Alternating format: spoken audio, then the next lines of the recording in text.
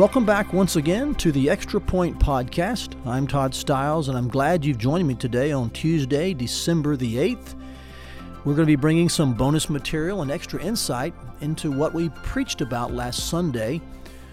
We were talking about, from Isaiah 9, the first 7 verses, God's light that was promised, which would dispel and break up Israel's darkness. And we saw the light, yes, was referring to the person of Jesus Christ, but also that God's light was a progressive kind of light. It was revealed incrementally. And I want to take some time on this Extra Point podcast to bring some further insight into that understanding of God's plan, or that aspect of God's kingdom, that it is an unfolding kingdom. It is an incremental or progressive plan.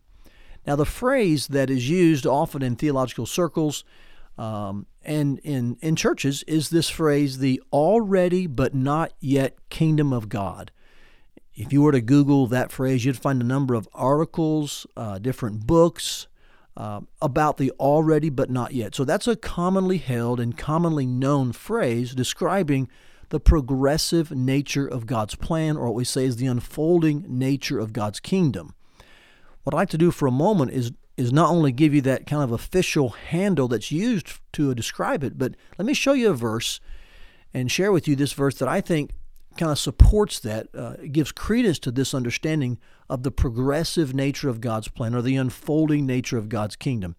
It's Hebrews chapter 2, and in it he discusses and quotes Psalm chapter 8, by the way, in which it's prophesied and testified that Jesus Christ is the one who for a while was made lower than the angels, but was crowned with glory and honor, and everything was in subjection under his feet. So there's this prophetic look to Christ, who took the form of a man and was made lower in that sense, but would be raised and have everything placed under his feet.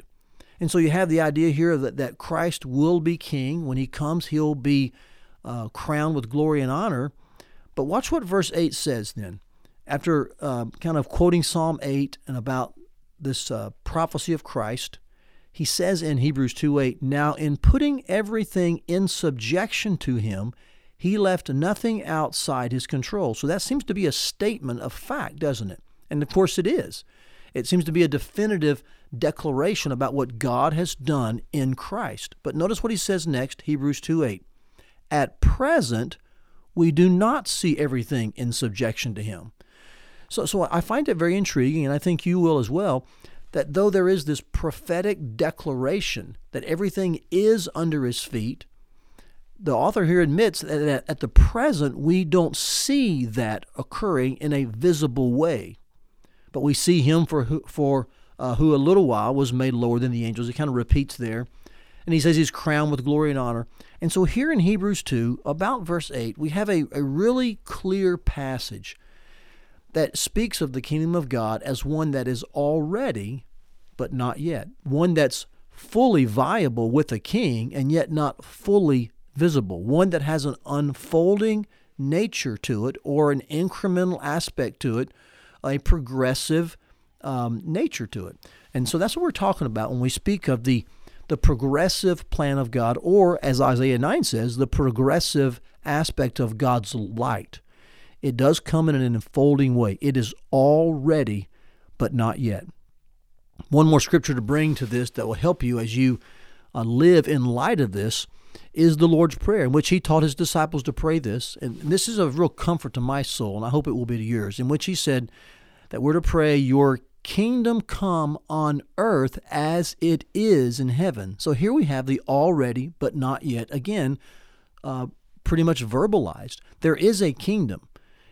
Currently, it resides in heaven, but it has been inaugurated on the earth, and it has a king. His name is Jesus, who has been crowned with glory and honor, who has been given all authority, according to Matthew 28, who has ascended and is seated at the right hand of the Father, and yet it's not been fully visible yet on the earth. And so we're to pray, "Lord, your kingdom come on earth as it is in heaven." We understand there's an already, but not yet aspect to the kingdom. And so, as John would say in Revelation, we not only pray as Jesus taught us to, but we also pray this, "Lord, come quickly." And so as you live in the kingdom now, yet it's not fully realized or visualized, pray this together, would you, church? Pray, Lord, come quickly. Your kingdom come on earth as it is in heaven. And realize that you are fully part, as a believer, fully part of God's fully viable kingdom that's already come and been inaugurated, and yet you are still waiting for it to be fully visualized or fully seen or fully consummated at the second return of Christ. So yes, we are part of this unfolding, incremental, progressive light, we'll call it, the dawning of God's plan and the dawning of God's kingdom. And we are seeing it peek over the horizon more and more, and we await for the day when He returns and it's fully consummated here on earth. Well, I look forward to seeing you this weekend. Hope you have a great and continued Advent season as you meditate upon the Lord's first coming. My best to you, and I look forward to talking to you this weekend at First Family or next Tuesday on the Extra Point Podcast.